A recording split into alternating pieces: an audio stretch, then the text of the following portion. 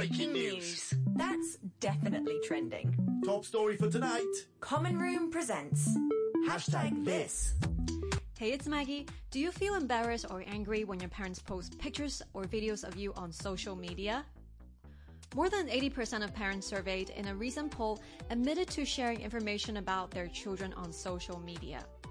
The poll results were released last week by the Chinese YMCA of Hong Kong. And they show that 82.6% of adults who took part in the survey said that they posted details of their children's lives on various social media platforms.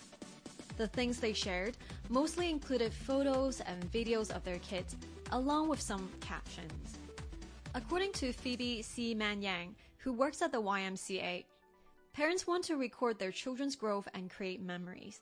This is especially true during COVID-19, or if they have family members living far away, as they want to include loved ones in their children's lives and maintain relationships. She also mentioned that parents may view their children's accomplishments as their own and want to share the challenges of raising kids to find support. So there's a psychological need for parents as well. However, a survey that asked 1,094 primary and secondary school students found that 43.4% felt embarrassed by their parents' actions. More than 28% said that they hated it. And 23.2% expressed anger. 73.6% said it was important to protect their privacy. Around 62% said they wanted to limit how much they appeared on the internet.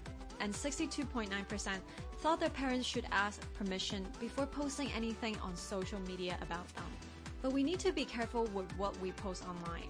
Do not post personal information such as your full name, date of birth, and the name of your school, because these can lead to a risk of identity theft or contribute to bullying in the future. What about you? Do you mind your parents posting about you on social media? Let us know by tagging us at Common Room Radio.